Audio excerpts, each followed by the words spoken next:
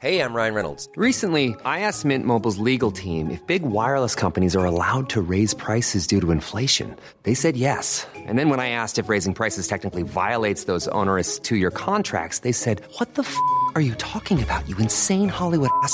So to recap, we're cutting the price of Mint Unlimited from $30 a month to just $15 a month. Give it a try at mintmobile.com/switch. $45 up front for 3 months plus taxes and fees. Promo rate for new customers for limited time. Unlimited more than 40 gigabytes per month. Slows full terms at mintmobile.com. Everyone knows therapy is great for solving problems, but getting therapy has its own problems too, like finding the right therapist, fitting into their schedule, and of course, the cost. Well, BetterHelp can solve those problems. It's totally online and built around your schedule. It's surprisingly affordable too. Connect with a credentialed therapist by phone, video, or online chat, all from the comfort of your home. Visit BetterHelp.com to learn more and save 10% on your first month. That's BetterHelp, H-E-L-P. Burrow's furniture is built for the way you live. From ensuring easy assembly and disassembly to honoring highly requested new colors for their award-winning seating, they always have their customers in mind. Their modular seating is made out of durable materials to last and grow with you. And with Burrow, you always get fast, free shipping. Get up to 60% off during Burrow's Memorial Day sale at burrow.com/ACAST. That's burrow.com/ACAST. burrow.com/ACAST. This is a special episode of Team Human, recorded live at the Caveat Lounge in New York City on October 28th, 2023, with occult scholar and writer Mitch Horowitz and music by Stephen Brent. Thanks everyone who came out to the Caveat Lounge or watched on their live stream. And special thanks to our friends at Digital Void for hosting the event.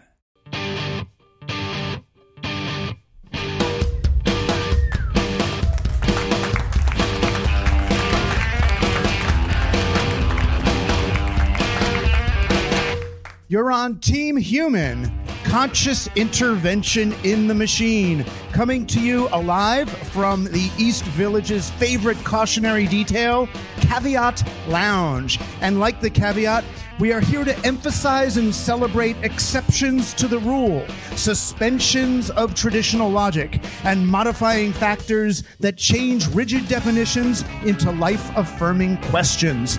I'm Douglas Rushkoff, and I'm on Team Human. Playing for Team Human today, occult historian, author, practitioner, and hopefully educator, my friend Mitch Horowitz. Tonight is the night we launch the sigil that flips the script on civilization itself, restores the true indigeneity of human beings on planet Earth, ends the threat of climate change, exposes the false promise of capitalism, and brings full tantric bliss on demand to anyone who even considers opening their heart to the awe-inspiring reality we are creating together. Leave your ego at the door and let's get ready to crumble!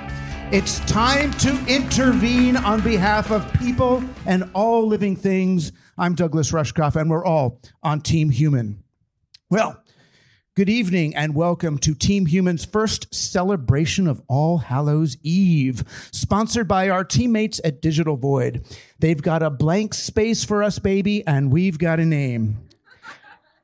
We are in a space tonight, though, a different space. You unlock its door with the key of imagination. You're moving into a land of both shadow and substance, of things and ideas. And to help create this space, this new dimension of sight and sound and mind, I've invited my bestie from Hastings-on-Hudson, New York, musician Stephen Brent. He will bathe us in a soundscape that engenders the spirit of psychic adventure required for the task ahead. So please relax into an innervated openness, an active resonance, a place of possibility, safe to entertain the most dangerous of thoughts and feelings. You have found the others. And tonight, my other takes the form of occult historian Mitch Horowitz, the thinking man's mage, who matches his enthusiasm for the weird with the rigor of the historical record. A project of 2 parts art to 1 part archaeology, Mitch is not just walking the walk, but dancing the dance of the magical worldview, challenging his own reality tunnels as much or more than he explodes his readers, a daring proponent of positive thinking and tireless chronicler of our shared occult histories. We're here to celebrate the publication of his new book, Modern Occultism, History, Theory, and Practice. No, occult in this context has nothing to do with blood in your stool, but everything to do with the fertile, living soil beneath the illusion of materialism. Mitch Horowitz is a historian of alternative spirituality and one of today's most literate voices of esoterica, mysticism, and the occult. He illuminates outsider theory, explains its relevance to contemporary life, and reveals the long-standing quest to bring empowerment and agency to the human condition. Horowitz is a writer-in-residence at the New York Public Library and the PEN Award-winning author of books including Occult America, One Simple Idea, The Miracle Club, Daydream Believer, my favorite, maybe Uncertain Places, my favorite, and Modern Occultism, my new favorite. Please give a warm Team Human welcome to our first offensive coordinator, Mitch Horowitz.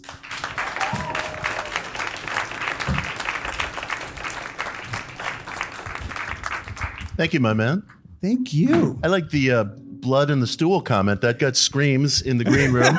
There might be a generational issue there. When you're over 50, you'll know what Doug means. So. Well, you do these things, but if you're old and you have kids or whatever, and you're worried, they do something called an occult fecal test, occult stool, where they're looking to see if there's blood in your kid's poop. But it looks really cool when you get the form, an occult fecal test. It's like, that's my band. That's great. So, yeah.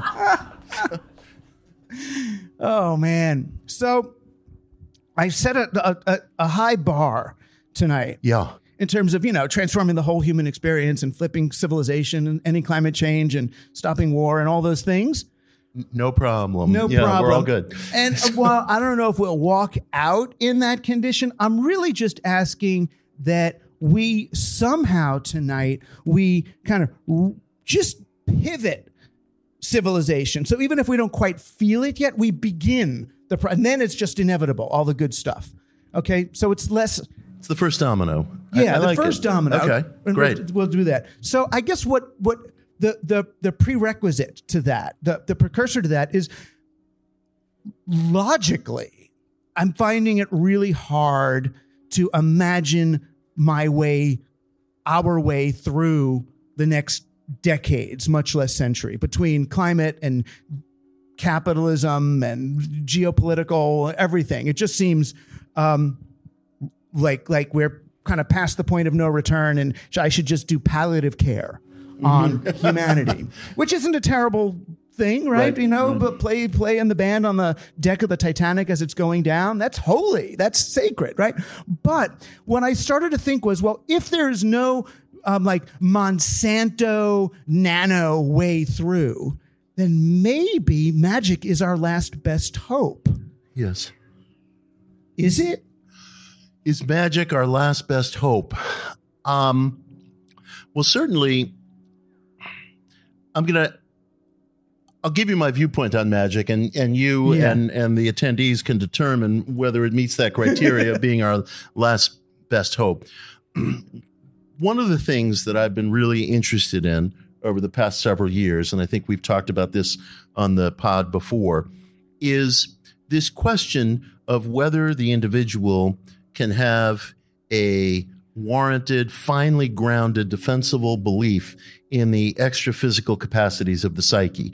And I believe that is true. I think we as a human community have enough evidence, not only from centuries or millennia of testimony and human experience, which I value enormously as a record, but also through the hard sciences, the psychical sciences, including sciences that are not controversial at all, like neuroplasticity, to demonstrate that what we call a thought, which is something that our civilization has never even defined, even as we barrel towards something called artificial intelligence, what we call a thought is capable of shaping and affecting the matter that gives rise to it. And that is an absolutely defensible statement, which I won't belabor here, but I've written whole books on that topic. And once that individual has the warranted belief, the finely grounded belief that the mind has extra physical capacities, my question about magic, which is a way in which you harness this extra physical belief, my question is whether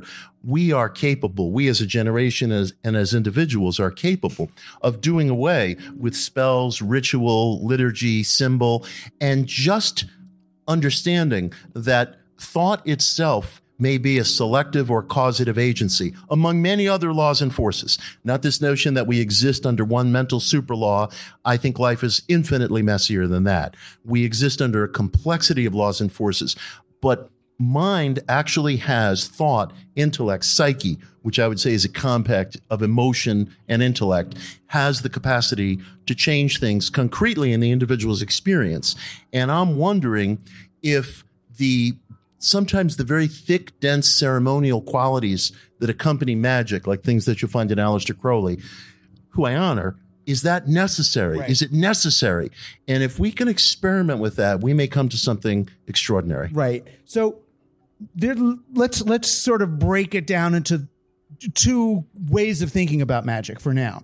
So the easiest, simple, least supernaturally challenging way to think about it is kind of more like 1980s mind shift stuff, like est, right? I'm going to, change my experience of life so that the things I've been putting up with or trying to change fall away in the process of life itself. Est, landmark, and because so many people experienced, oh, you mean if we just change the way we think of capitalism as necessary, but if we could just, like I've been trying to tell people, borrow a drill, start sharing, put the social back in socialism, that capitalism would fade away because we don't see it. If we didn't see it that way, we wouldn't. So there were things like, what was her name? Lynn Twist did something called the Hunger Project, which came off est. And it was like, oh, rather than doing est for personal use, we could use est and we were going to imagine there's an abundance of food and thus there would be. So from that place, that sort of Hunger Project and mind shift, isn't that almost a simple way? Can't we just help people somehow, not get people to believe something, but couldn't a global mind shift happen as like that and just change? Couldn't people just turn nice? All of it. Couldn't we have a global sort of universal or at least a tipping point realization? And it's like, oh, we're going about this wrong. And then that would solve 90% of our crises. No, can that happen? And isn't that a kind of magic? It is a kind of magic, and I'm interested in that question. I feel all the same social urgencies that you feel. I do realize that in the life of an individual, that flip experience is absolutely possible. I've experienced it myself. I'm sure some of you in this room have. William James referred to it as a conversion experience, coming into a belief or an insight. You might call it an epiphany. If you're come from the Christian tradition, you might call it a born-again experience. Right, if you come from mine, you'd call it like a global duh. Yeah, global duh. Right. And you come into this sudden, shocking realization that just stops all the associative thinking that's going on inside you. Now, I know that can happen in the life of an individual, having experienced it personally, realizing, for example, that it's completely superfluous to put up with relationships in your life, for example, that completely drain you and detract from your experience. There will be consequences that will come from jettisoning those relationships, but what a terrible human tragedy it is not to realize the absolute truth of that statement. Can we as a human civilization do that? I don't know. I must say this bluntly, I have very, very little faith in human nature en masse. It's part of the reason, frankly, why I maintain very few relationships, very few friendships. I have my partner, Jacqueline, who's here. I have one friend, Liam O'Malley, who's next to her. And then I have my kids. And, I'd like to think we're friends. I have professional relationships, but I find most people horrible. And family members, workmates, so-called friends who humiliate and insult you, they're horrible. So my faith in human nature is very low, even though my faith in the individual is high. Right.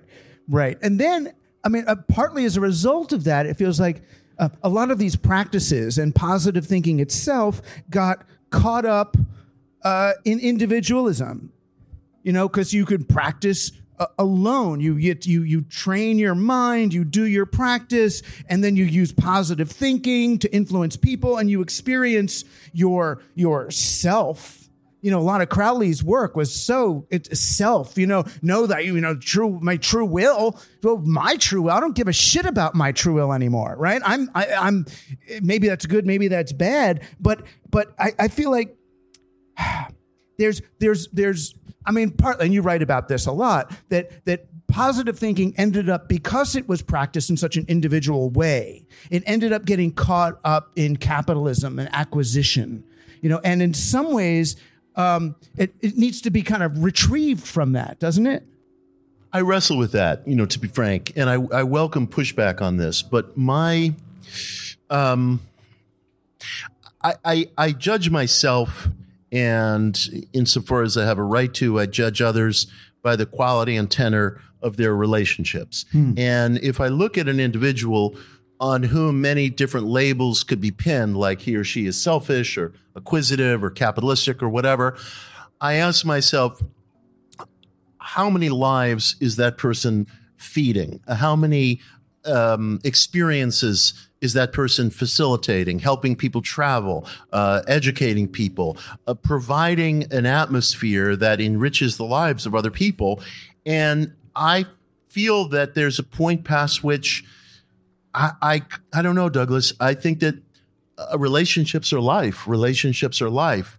So it's a moving target, what is and what isn't capitalistic or acquisitive.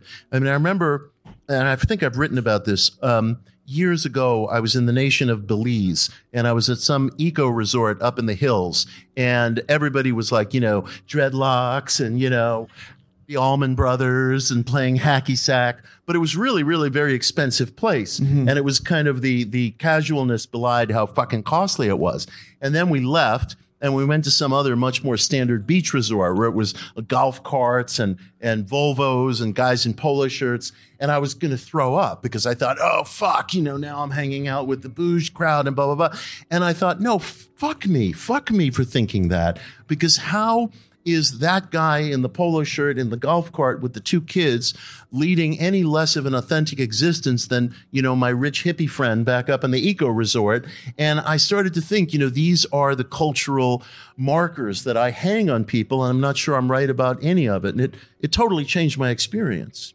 Right. But the practices themselves. So there's the individual practice you can do. You can meditate. I mean, in the 80s, I remember they had us meditating for the whales. Remember that? I wasn't invited to that. No, it was like a global thing or a national thing. We were all like supposed to meditate because the whale, and it was like change something or. Hey, I'm Ryan Reynolds. Recently, I asked Mint Mobile's legal team if big wireless companies are allowed to raise prices due to inflation. They said yes. And then when I asked if raising prices technically violates those onerous 2-year contracts, they said, "What the f*** are you talking about, you insane Hollywood ass?" So to recap, we're cutting the price of Mint Unlimited from $30 a month to just $15 a month. Give it a try at mintmobile.com/switch. $45 up front for 3 months plus taxes and fees. Promo rate for new customers for limited time. Unlimited more than 40 gigabytes per month. Slows full terms at mintmobile.com. Burrow's furniture is built for the way you live. From ensuring easy assembly and disassembly to honoring highly requested new colors for their award-winning seating, they always have their customers in mind. Their modular seating is made out of durable materials to last and grow with you. And with Burrow, you always get fast, free shipping.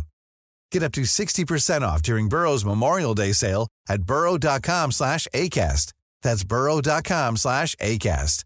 burrow.com/ACAST.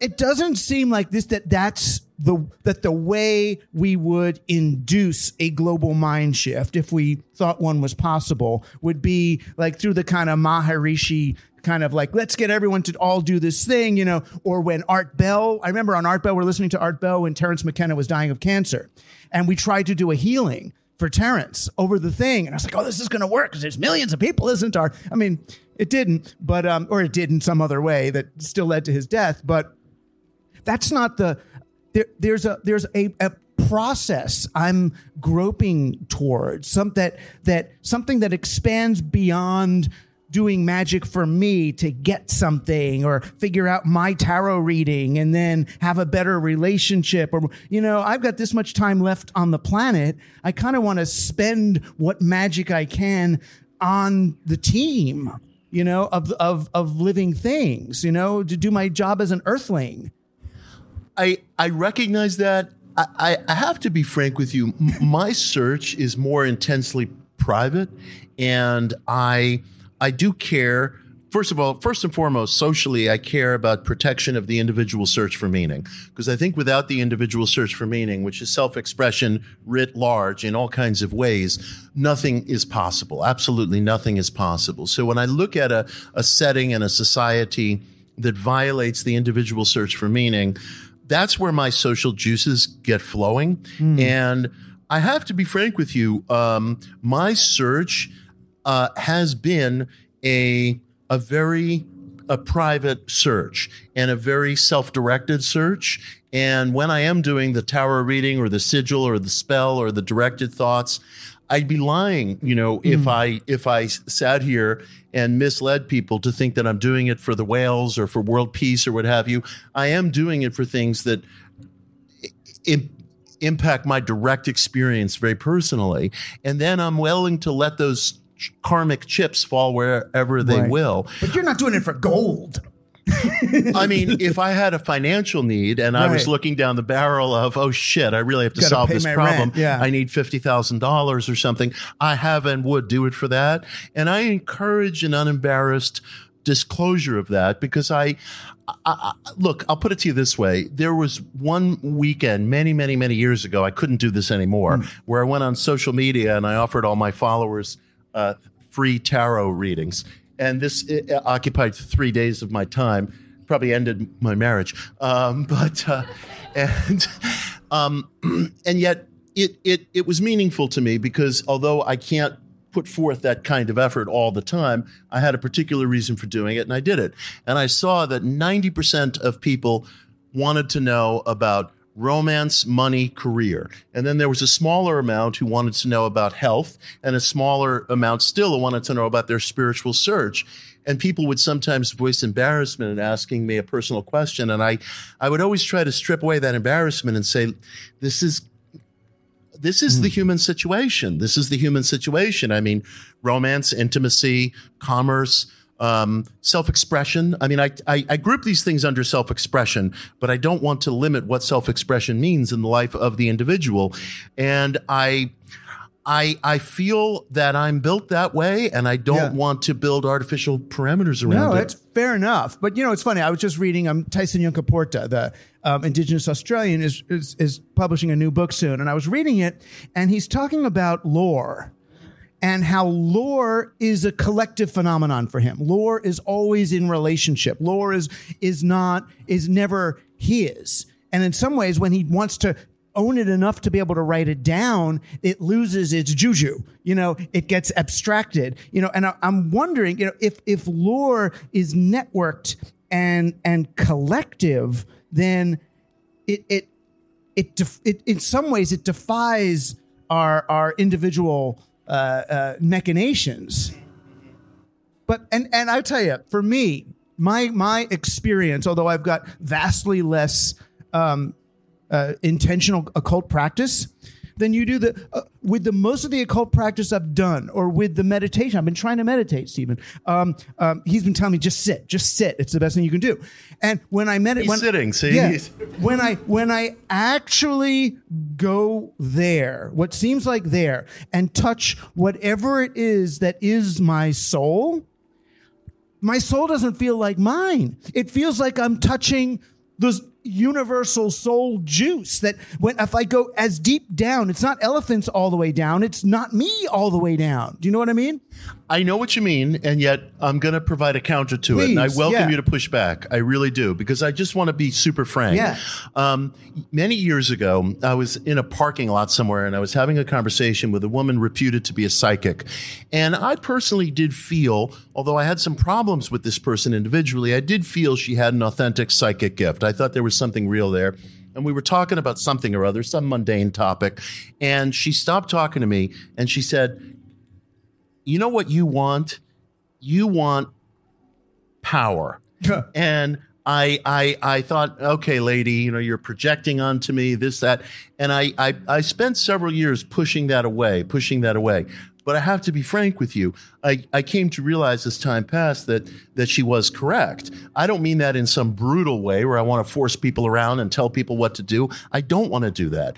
But the power to see through one's sense of agency in the world, the power to express and project oneself in the world, I'm not going to make the gambit that my point of view or the point of view you were just describing is the truth.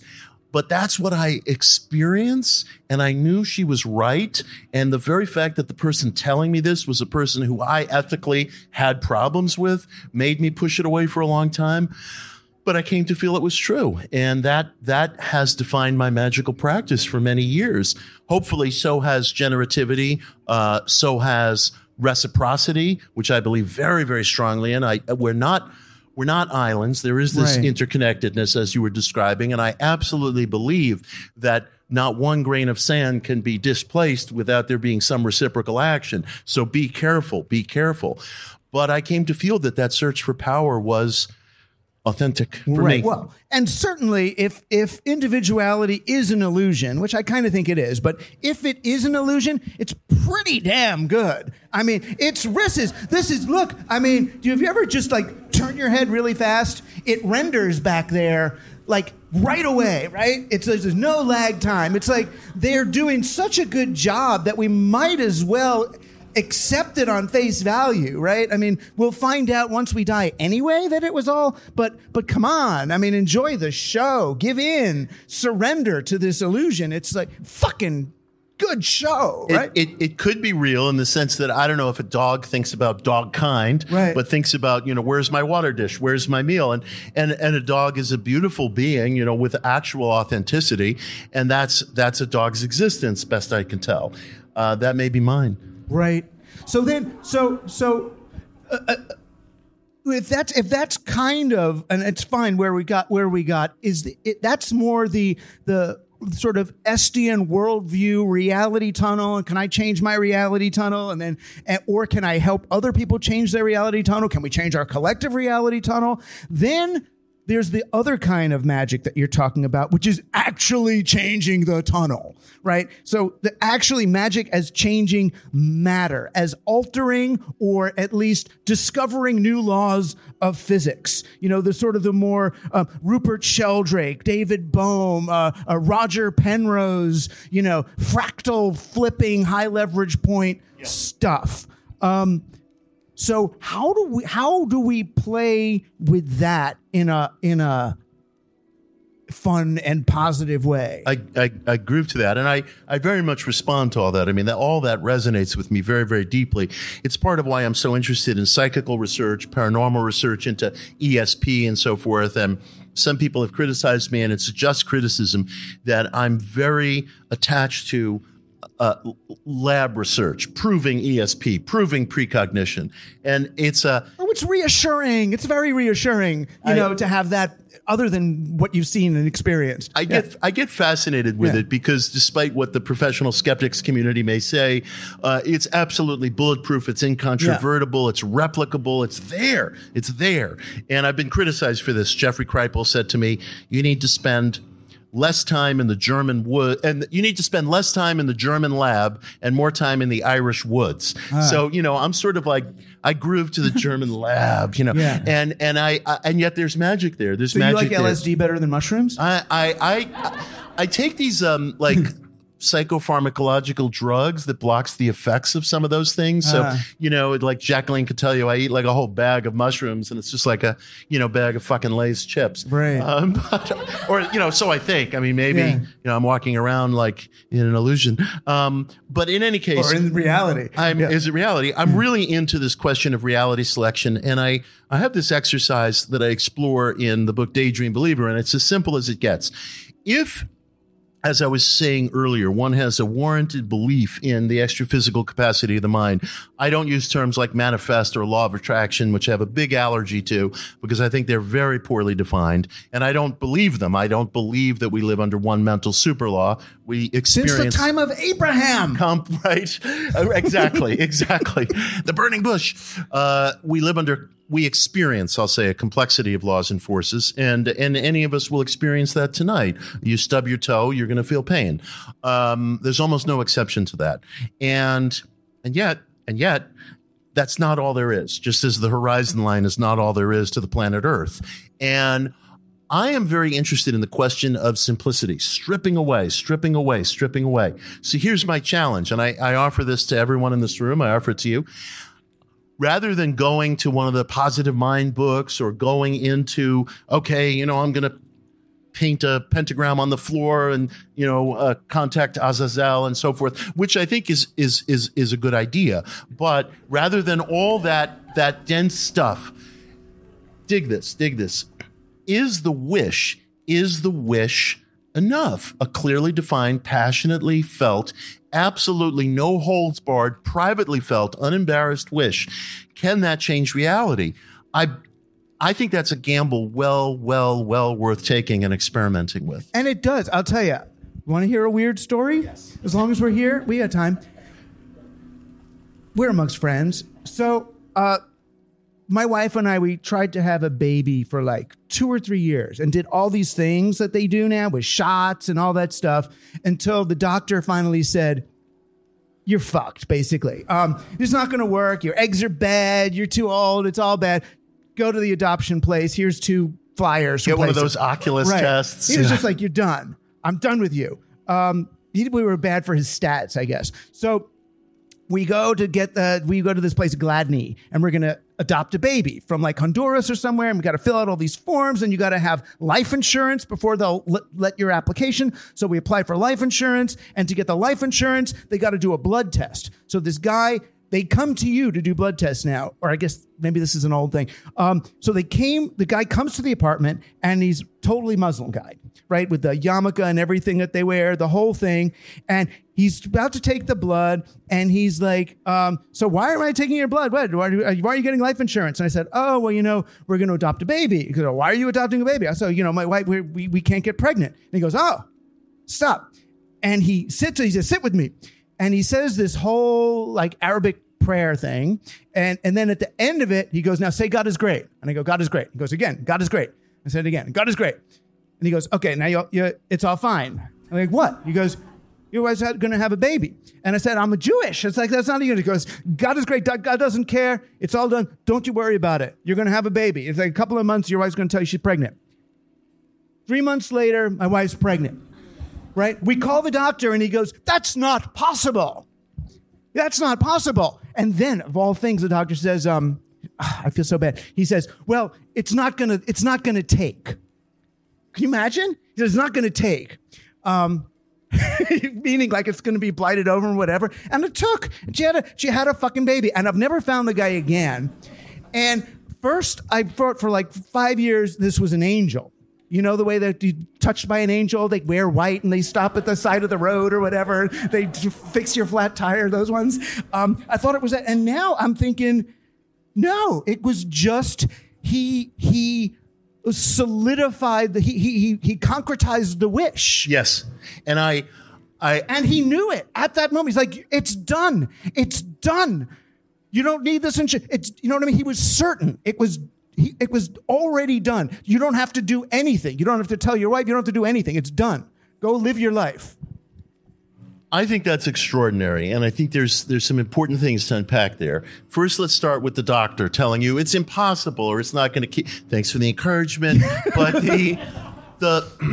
I'll put it to you this way. there are a lot of things that are impossible, but for the fact that they actually occur. I was once doing one of these cable shows. It might have been Ancient Aliens, and they were doing a story. I don't know how this figured into the ancient alien thesis. They were doing a story about a park ranger who's been struck by lightning 7 times. And one of the producers, I think she sort of got her feelings hurt because she called up a physician who specializes in like emergency trauma and said, is there any reason why a man would be struck by lightning 7 times? Is there some physical factor? And the doc was very dismissive and very condescending. And I thought, that exact same doc, if you called that person and said, hey, let me give you a scenario. What if somebody was struck by lightning, I don't know, 7 times? They'd be like, no, that's not possible. And it's not, because the odds are 10 to the 28th power, a number for which we actually have a name, but it escapes me. And it's so vast, it would fill up your entire projection screen if we wrote it out. But it happened. And there's a tendency to look at these extraordinary things and say, it's nothing but this, it's nothing but that. Now, wait a minute. We have a belief system in the West. I call it the magic bullet belief system, that there's just one thing going on. Who says there's just one thing going on? It's like the blind man describing an elephant. Your doctor grabs the tail and he says, aha, it's a snake. And he can defend that, but he's wrong. Or somebody else grabs the leg of the elephant and says, it's a tree. They can defend that as a tactile experience, but they're wrong. They might have valuable data to bring to the table because they are experiencing something, and there is this snake-like thing that the elephant has called a tail. But there could be a dozen different things going on, of which, call it what you will, causative thinking, will, selective thinking, true will, magic, prayer is one of those things. And maybe the pregnancy is what that appeal looks like in the body. Now, I presume you and your wife were making love, she got pregnant. Yeah. It'd be all the more extraordinary if she wasn't. But there might be certain things that you need to do to facilitate that. So there are biologic needs, of course. You're still getting up in the morning, you're going about your life. But what I'm trying to say is that we are so quick to close the door on possibility in our Western world because we've pinpointed one thing that's going on, whereas there may be numerous complex things that are going on, of which magic is one. So I take that story very seriously. Right. So then, assuming then I'm a believer, now that I've seen it happen in my own life, I'm also a believer, thanks to your writing, in retrocausality, which maybe you'd need to explain as a concept. But what I'm interested in, retrocausality being the fact that the future influences the present. You study for a test. After you've taken the test, you do better on the test. Why? Who knows? The future echoing back. I mean, I felt the thing that we're going through now, I was a month or two ago, I'm feeling really depressed. And I think I said it to you, Stephen. I was like, I feel so bad right now that I feel like I am mourning for something that hasn't yet happened. I feel like the future tragedy is rippling back into me. I mean, I was crying over it before this happened. So assuming retrocausality is real, have you thought about, and again, I'm just trying to save the world here. How might we be able to exploit or leverage retrocausality to just fix this place up? I love that question because it's a very concrete thing. Quick primer on retrocausality.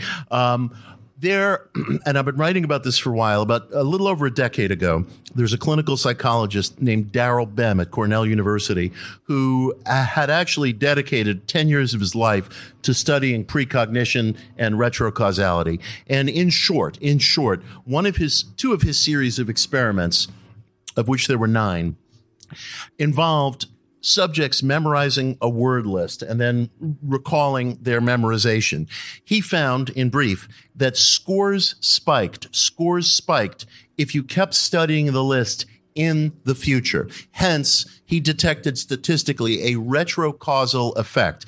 And as I never tire of pointing out to our disgusting friends in the professional skeptics community, and you'll see if you come across Darrell Bem's name, his name was recently smeared in the New York Times about 2 weeks ago, you will be told his data sample was too small and his experiments were non-replicable. That is false. Over a course of 10 years, his results were proved confirmatory in a meta-analysis consisting of 90 experiments, including the original trials, in 33 different labs in 14 different nations. 90 experiments, 33 different labs, 14 different nations. If you go on Wikipedia tonight, you will see him called a purveyor of pseudoscience, and you will see footnoted references, mostly to authors who come from a place called Prometheus House, which is a skeptics publishing house in Buffalo, New York. Professional skeptical authors telling you that these experiments are bogus, non-replicable, proven false. You're not being handed the truth. Now, the question is, what do we do with it? He demonstrated a cognitive spike. Those were his experiments. So if he were here with us on stage tonight, he would probably say, look, I can't go beyond my data. I stand by it, but it showed an increase in cognition. But if it shows an improvement in cognition, well, if a law is a law, it should be universal, even if it's conditioned. And so your question is extremely well taken. If this retrocausality stuff is true, if it's worthy of experiment, what can we do with it? It suggests great power. It suggests that the nonlinearity of time gives us an opportunity to remedy things. It's very powerful. Right. So go use it, everybody. But again, en masse, it's a little tricky. But if it's true, then we should be able. I mean, there's some Bill and Ted thing we can do for humanity and the planet and the climate and everything, right? Right, and that would have to be structured. That would have to be structured. So let's do this. Let's work on it. Let's get. We need ideas. Find the others, dad's as got you a say. Barn. My mom can sew the curtains. Right. Bem sat down and he said to himself, "All right, look, I'm doing these 9 experiments. I want to structure these things as simply as possible so that the spike is self-evident and it can't be reasonably argued with." So he succeeded, and then his stuff was rendered confirmatory. How would we structure this sort of social experiment? It's all about the structure. So we need people to help with this. I don't have it right now. I can advise a kickboxer how to win a fight, but I can't, do what you're describing. And I'm very intrigued by it. So you say one of your principles is find the others. So this can be a team human call that we as a human community have to figure out how to structure this successfully. Right. I mean, and you end up with retrocausality. You do end up with a kind of positive version of the Frank Baum. You had it in you. You had it in you. Right. And it's not too late. It's not too late. That's the extraordinary message. One of we both have enemies among Jeffrey Epstein's friends. Yours is what's his name? Dawkins. Yeah. Mine is Pinker. And Pinker. Let's challenge him to a cage match. Exactly. And we'll win because we'll use retrocausality. Exactly. Rushkoff kicked his ass. And so Pinker, in his inimicable way, said, is Horowitz actually saying that if you study for a test after the test, your score will improve? Yes, that's exactly what I'm saying. I'm not saying that your score is going to magically change from B to B plus while it's sitting on your desktop. But the fact is, we have statistical evidence that is highly suggestive that your cognitive performance will improve. So what is it that we as a human species can do, whether it involve conflict settlement or environmental stewardship or whatever seems urgent to the group of people, because passion is necessary. One of the great psychical researchers in history is J.B. Rhine, and he started the first parapsychology lab at Duke in the early 1930s, and J.B. was very conservative about his data. He was very, very sober about not extrapolating from the data anything that wasn't strictly there.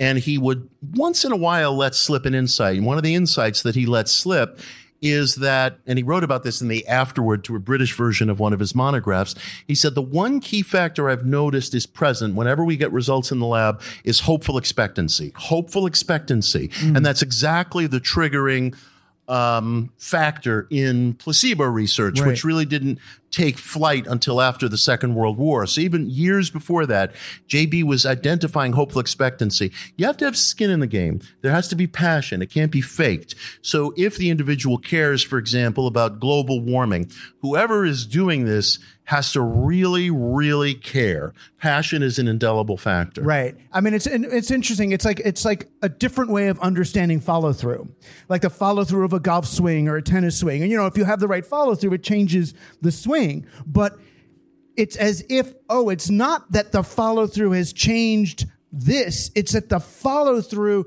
it signifies a commitment to the thing. It is follow through. You actually mean it.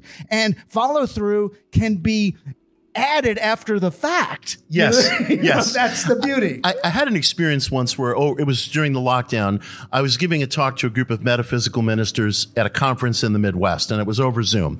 And it was a rainy day. I wasn't in a great mood, and I felt, frankly, that I had done a mediocre job. And I went afterward, and I tried to visualize and tried to picture after the fact, doing a great job. Neville Goddard, the mystic, called it, he used a biblical term, the pruning shears of revision, not really my language.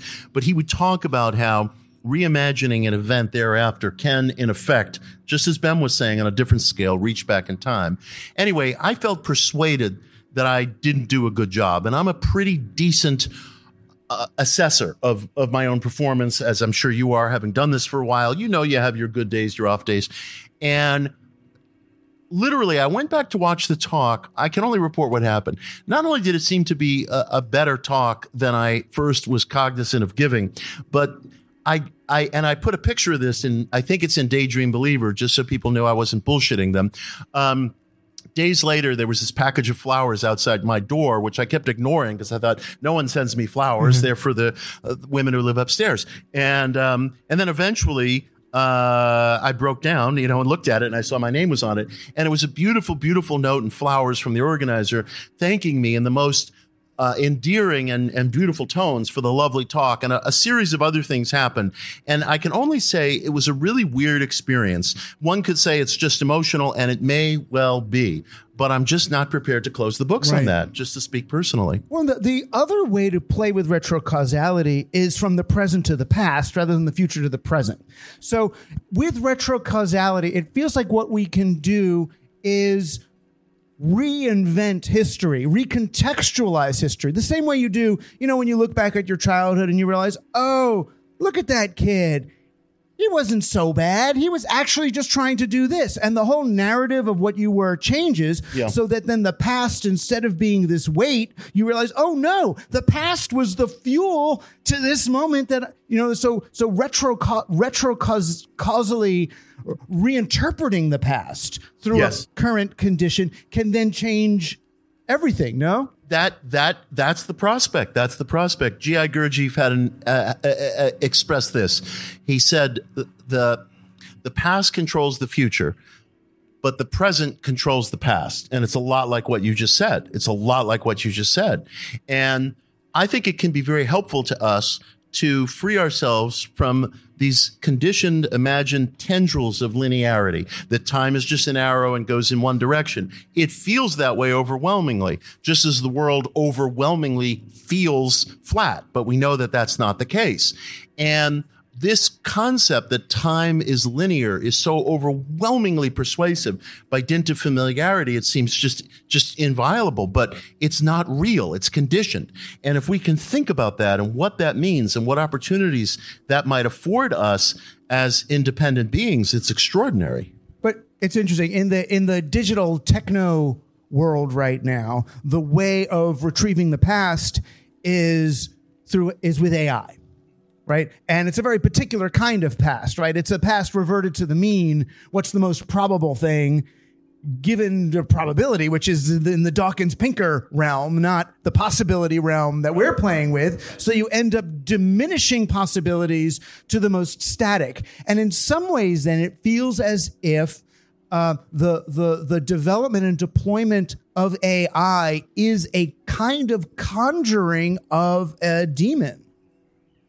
Of the demon of probability, the demon of, that doctor who says, well, no, it says this is the card, the hand you've been dealt.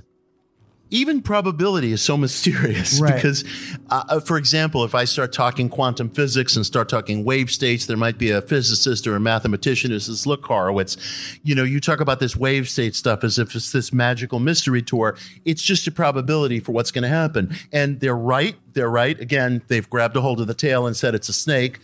And that observation is correct. It's incomplete.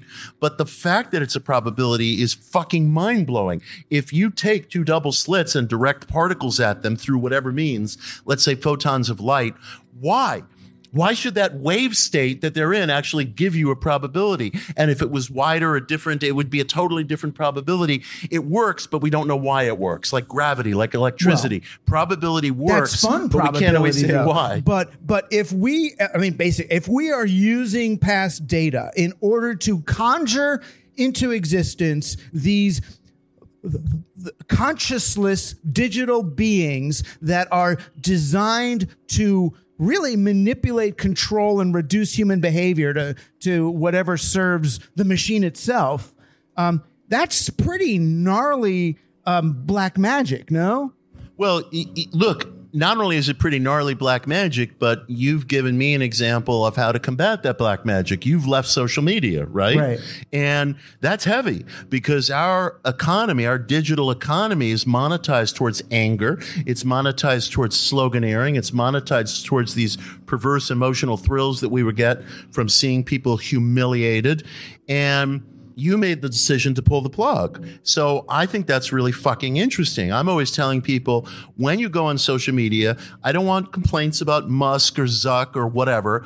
Every time you follow and encourage a post that is steeped in anger or humiliation, you're feeding that machine. You're feeding that fucking monster, and it's real and it's there.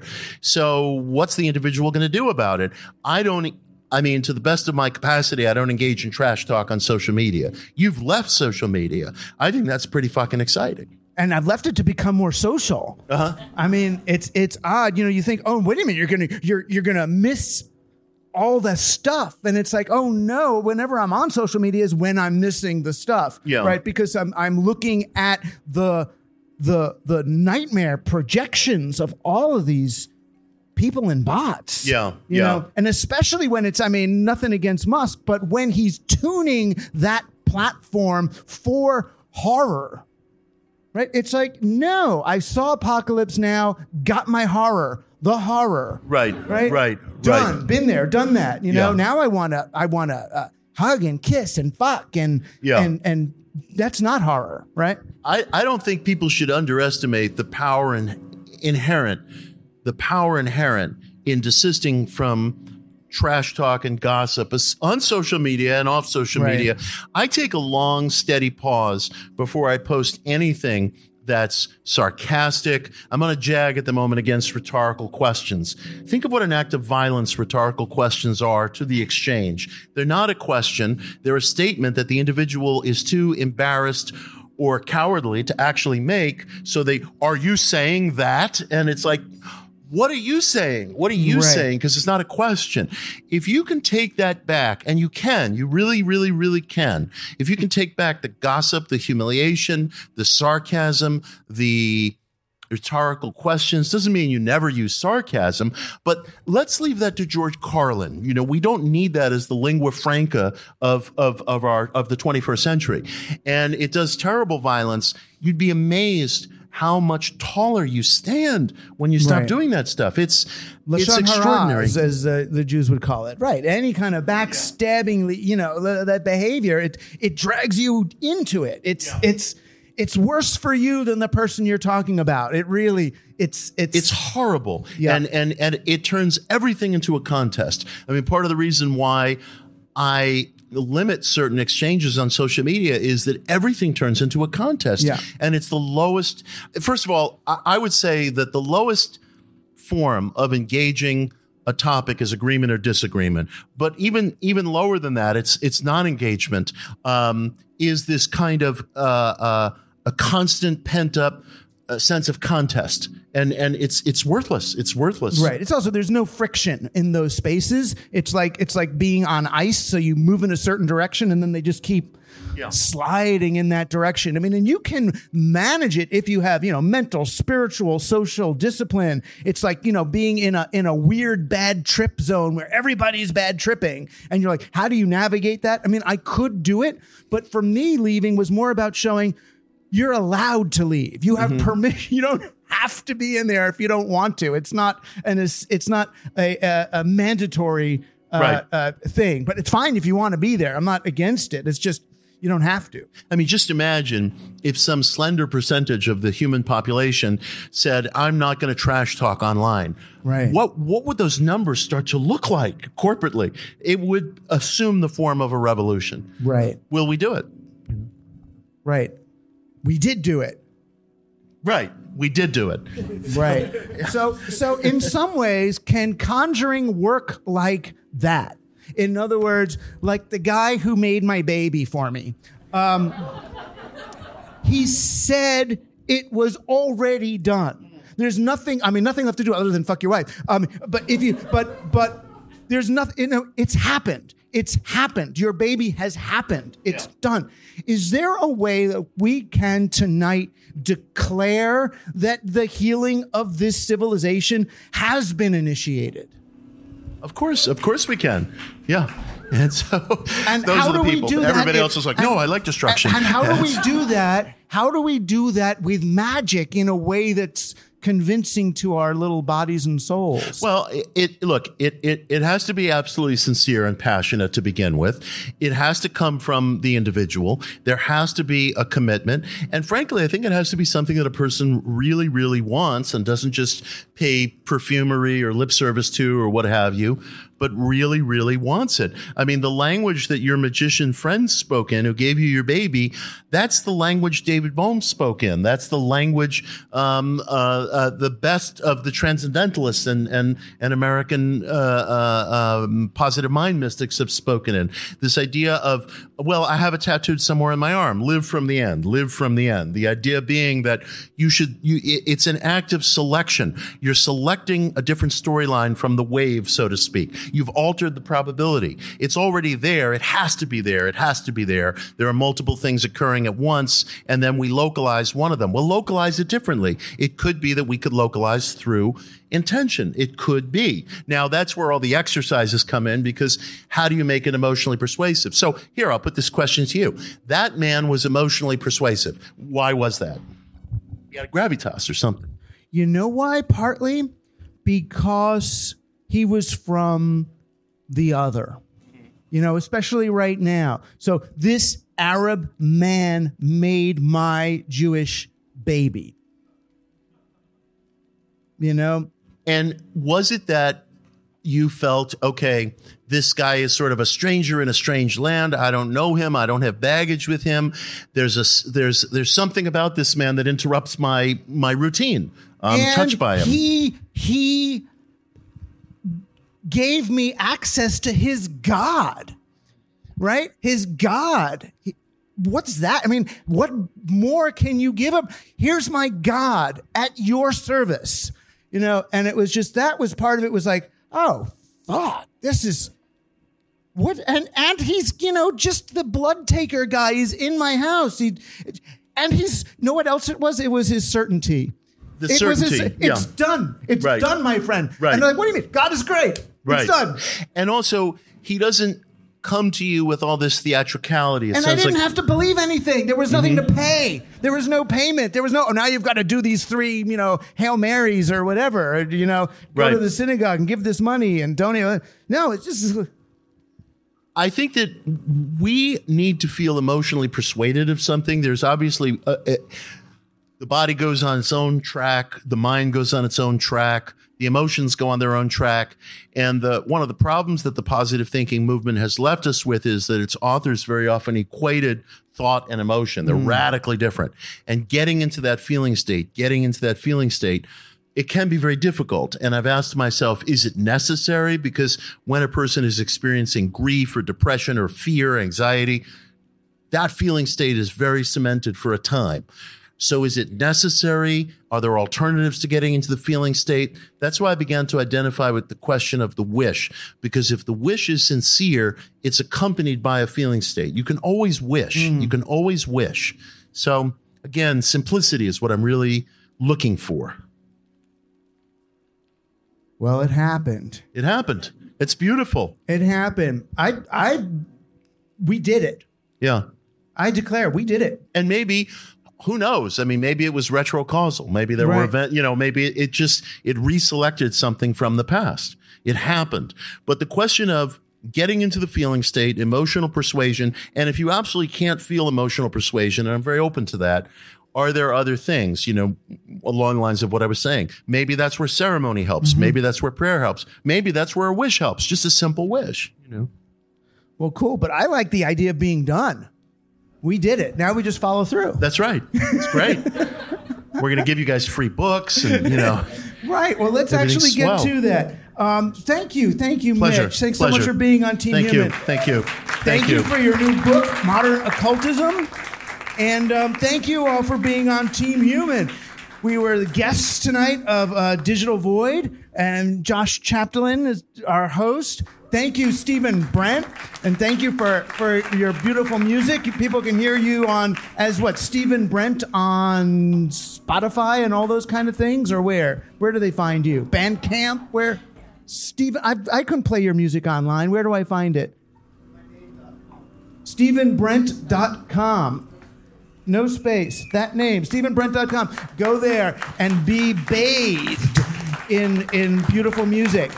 Team Human is produced by Joshua Chaplin, edited by Luke Robert Mason. I'm Douglas Rushkoff, and you've been on Team Human, our last best hope for peeps, but we did it. We won. The rest is party. Thank you. Thank you. Thank you, my man. Thanks, pleasure. sir. Did it. All right.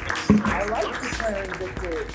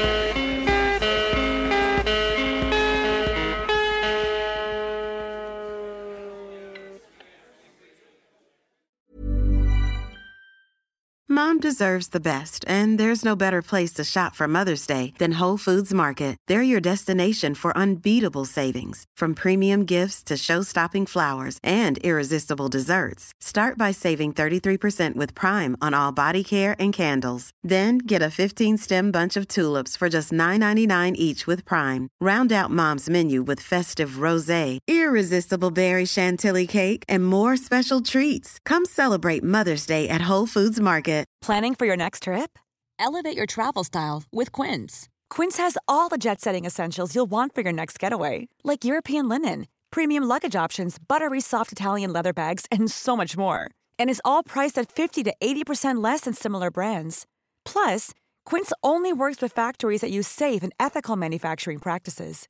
Pack your bags with high-quality essentials you'll be wearing for vacations to come with Quince. Go to quince.com/pack for free shipping and 365-day returns.